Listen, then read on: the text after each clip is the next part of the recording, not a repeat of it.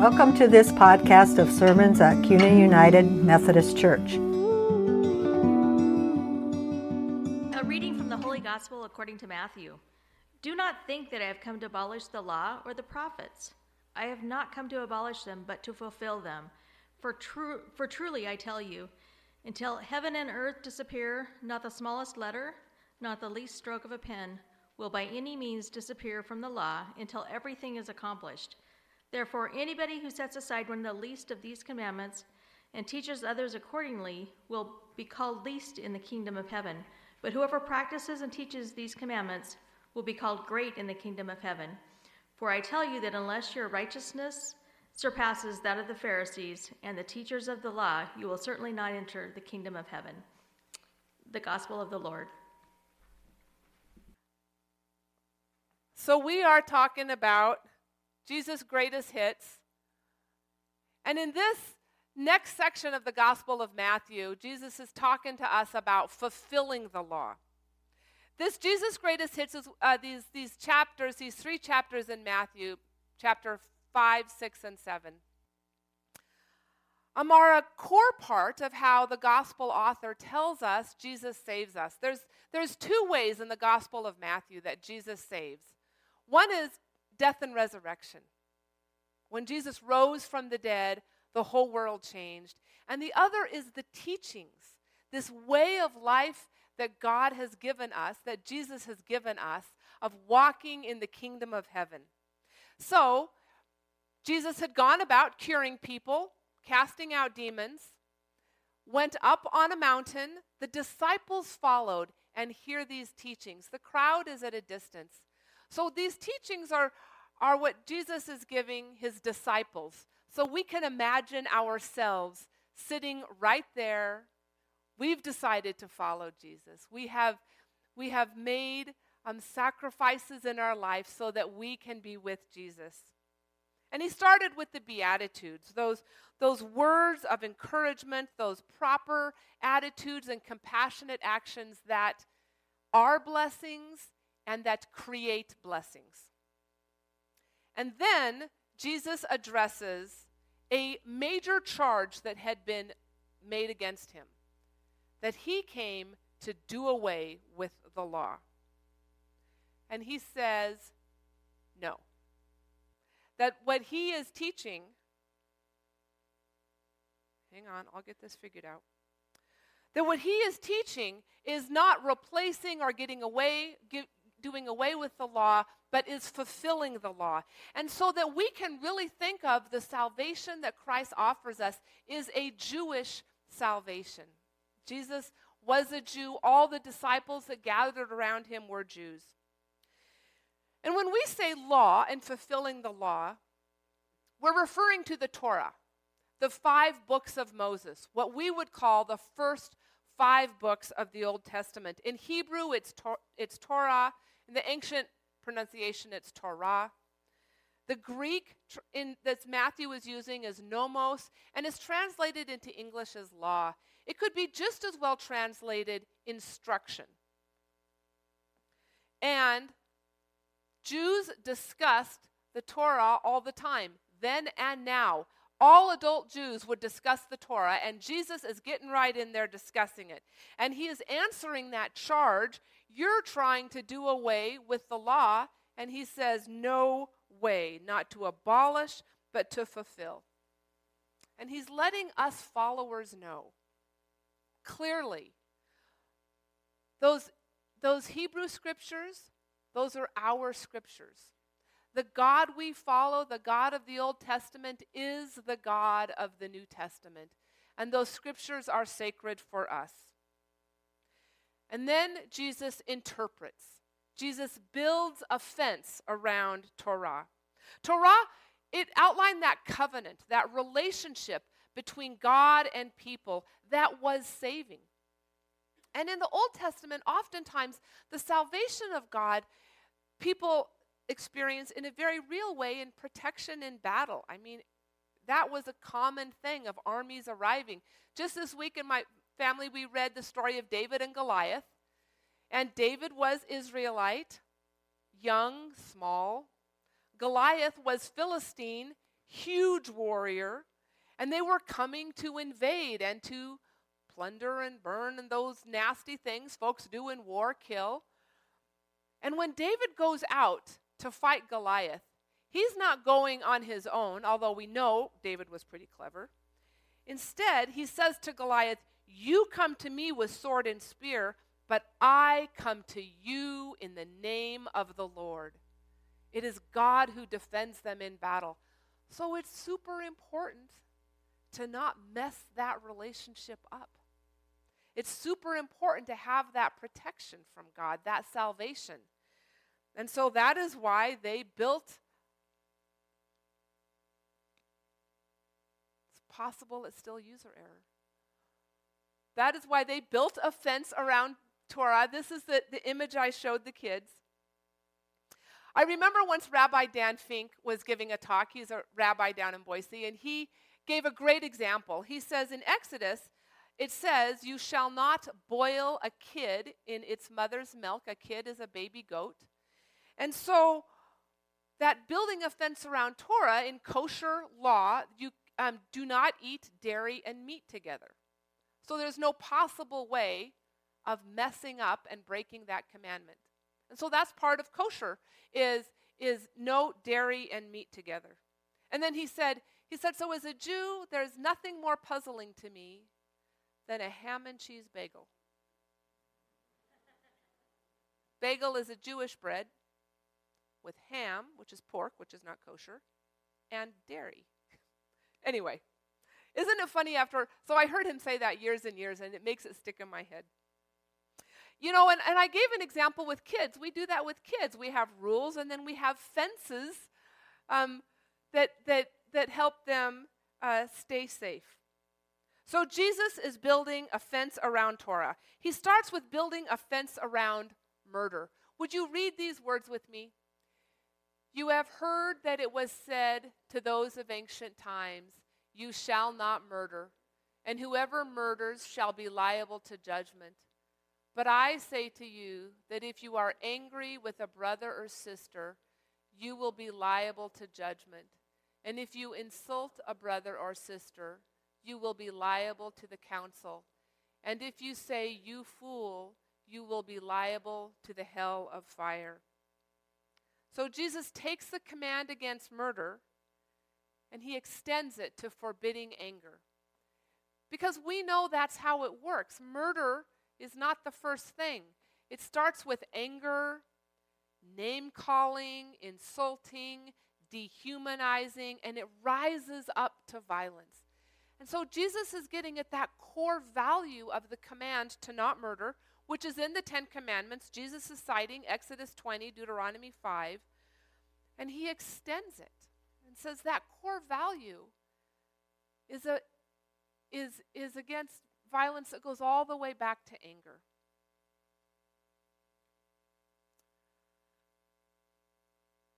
He extends it to how we are to live with our brother and sister. And this is a piece of artwork about the Spanish Civil War, when neighbor against neighbor rose in anger and insults, and it rose to the level of violence. It speaks, Jesus' command against anger speaks to the seriousness of angry words and of insults. We hear, sticks and stones may break my bones, but words can never hurt me. And now we all say, absolutely not. Words is where it starts. And so we hear that command against insults and anger.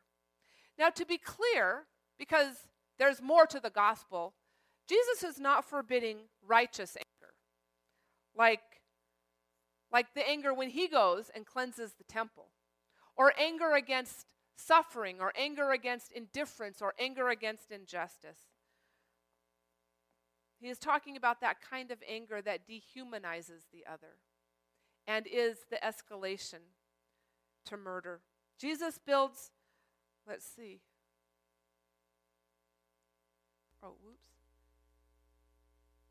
Jesus builds a fence around adultery. Would you read this with me? "You have heard that it was said, 'You shall not commit adultery.' But I say to you that everyone who looks at a woman with lust has already committed adultery with her in his heart. Jesus is citing Exodus 20 and Deuteronomy 5, you shall not commit adultery. Now, at the time, adultery was sexual relations between a married woman or betrothed woman and anyone other than her husband or her betrothed.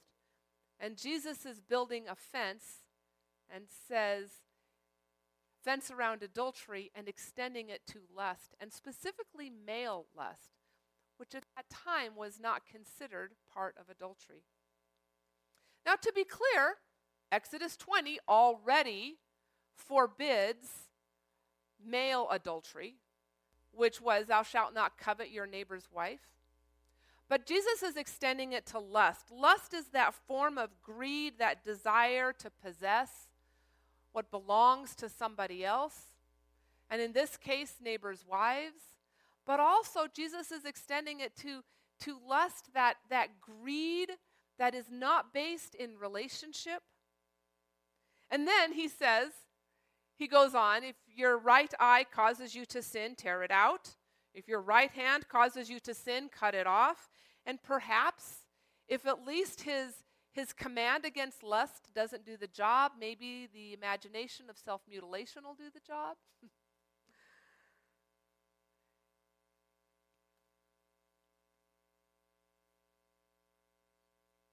Oh, my notes are in funny order. So Jesus builds a fence around divorce.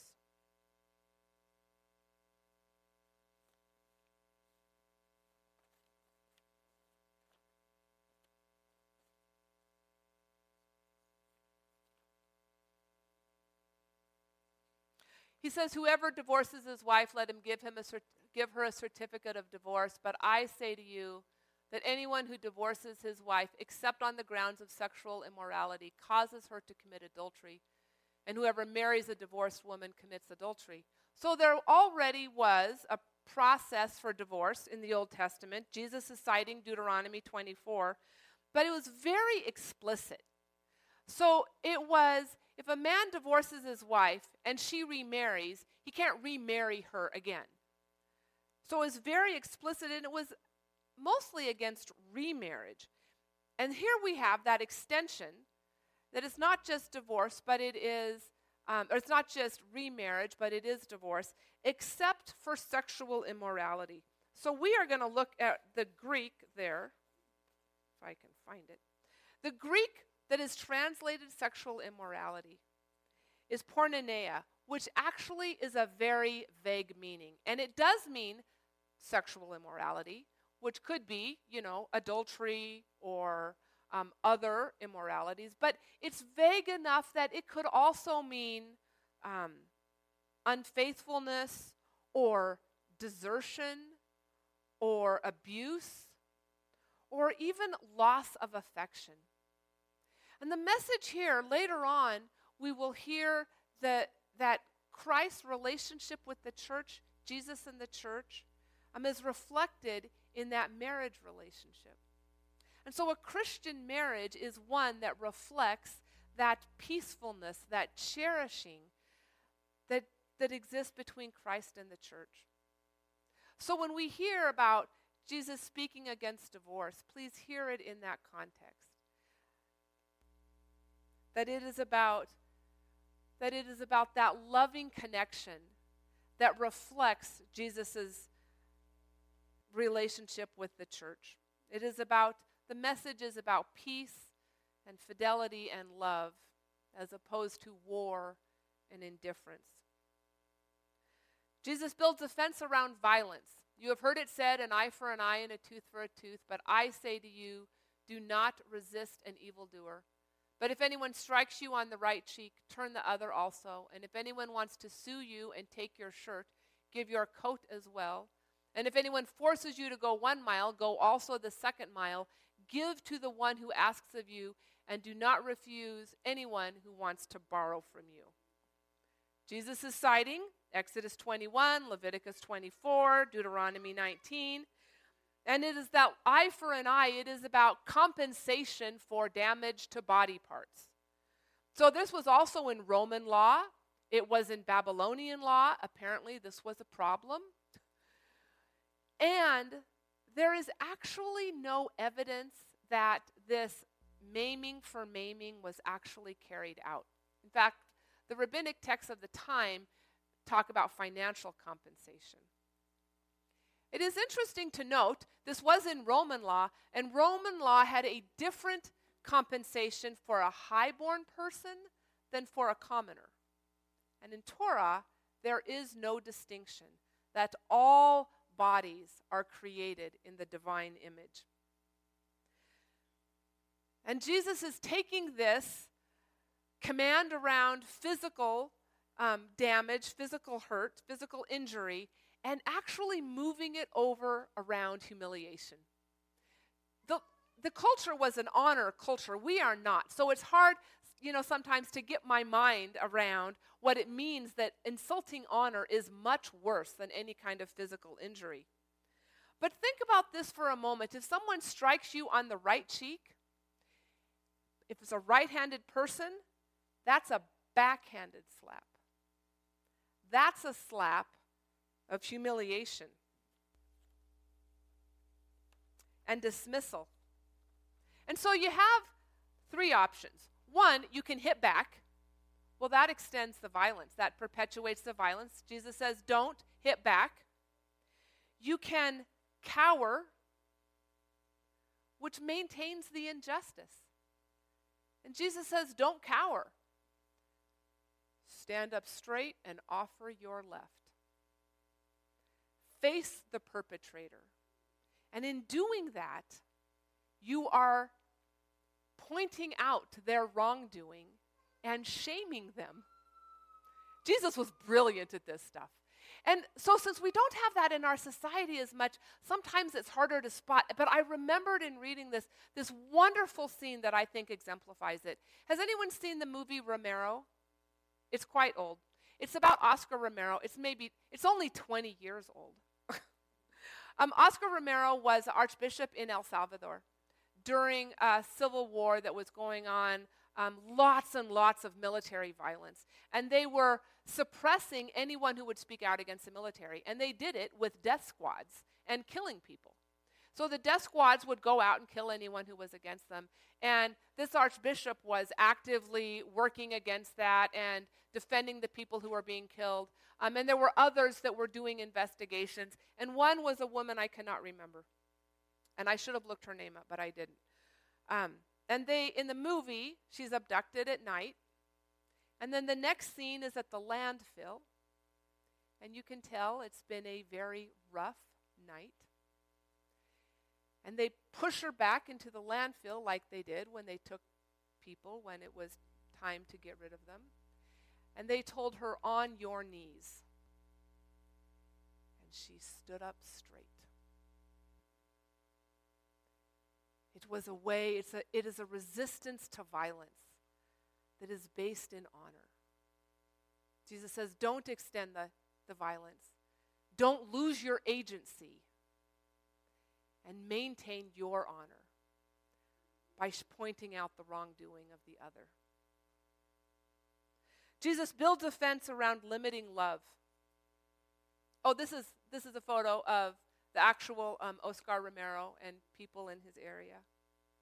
I believe he was actually also killed by the military, I believe in 1980, while celebrating worship that was being radio broadcast so everyone would know. This is what we do with people who go up against us.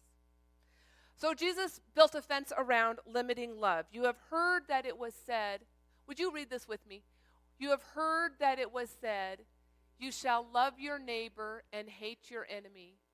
But I say to you, love your enemies and pray for those who persecute you, so that you may be children of your Father in heaven. For he makes his sun rise on the evil and on the good, and sends rain on the righteous and on the unrighteous. Jesus is citing Leviticus 19, love your neighbor, which is another Israelite, and Leviticus 19, and love the alien as yourself, everybody else. Love your neighbor and love everybody else. And then he locates it as we are children of God, and children act like their father. So as disciples, as followers of Christ, as children of God, we are called to act like God, loving the good and the bad, loving the righteous and the unrighteous. For David, following Torah was protection. It was protection in battle. And Jesus takes the Torah and extends it for us, the disciples, like many other rabbis of his time. He gets at the core values of the commandments and he interprets them for us. He teaches us how to live a saved life right now, as a follower, as a child of God, as a person walking, as a community walking with one foot in the kingdom of heaven. Thanks for listening. This podcast is preached almost always by our pastor, Reverend Mia Crosswaite. CUNA United Methodist Church is a community on a mission to make disciples for the transformation of the world. To support this podcast and the missional priorities of this church, go to cunaumc.org and click on Give. Any amount helps. And if you're kind enough to share your contact information with us, we'll continually send you things.